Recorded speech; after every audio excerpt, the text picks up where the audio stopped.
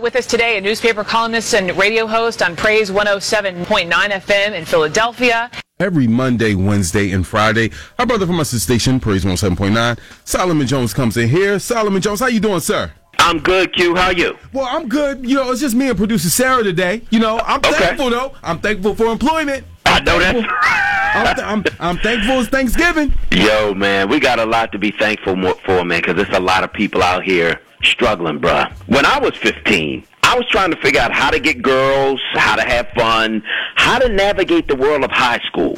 I wasn't quite sure who I wanted to be yet. Maybe a lawyer, maybe a writer, maybe even a rapper.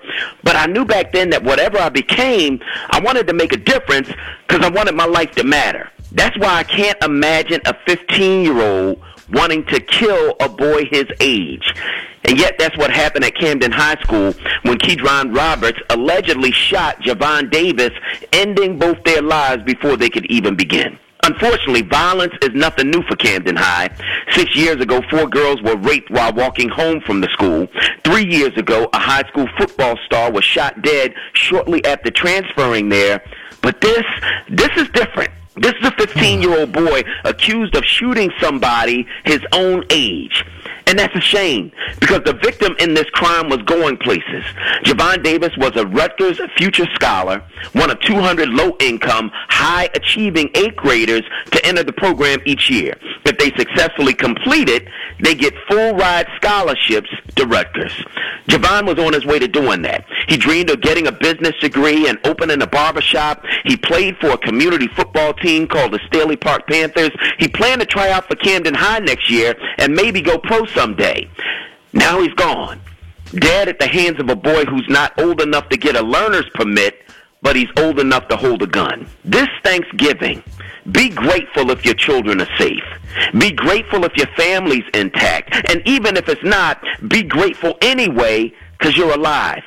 And when you're finished thanking God for your own blessings, go out and bless somebody else.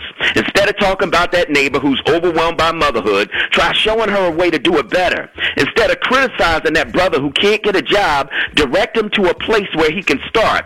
Instead of shaking your head at that bad little boy down the street, try speaking just to show him that he matters. And at the end of the day, when you've shown what it means to be thankful, when you've lived out the meaning of gratitude, when you've given all you possibly could, maybe somebody you helped will achieve their dreams because they had the chance to live. My brother, Solomon Jones. Solomon, what can I tell you?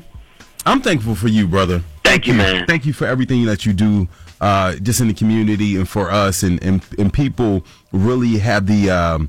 they feel you when you're on the air, man. So thank you very much for everything you do for us, bro. Thank you, Q. Thanks for letting me be part of what you do, bro. Hey, listen, appreciate you. And I'll see you on Thursday. Thank you for allowing me and my family to come over to your house. And that was a hard laugh. Hold on, let me finish my sentence. Thank you, Solomon Jones, for letting me and my family come to your house. Come to my house. Bring my cousins and bring my grandparents and bring everybody over to your house.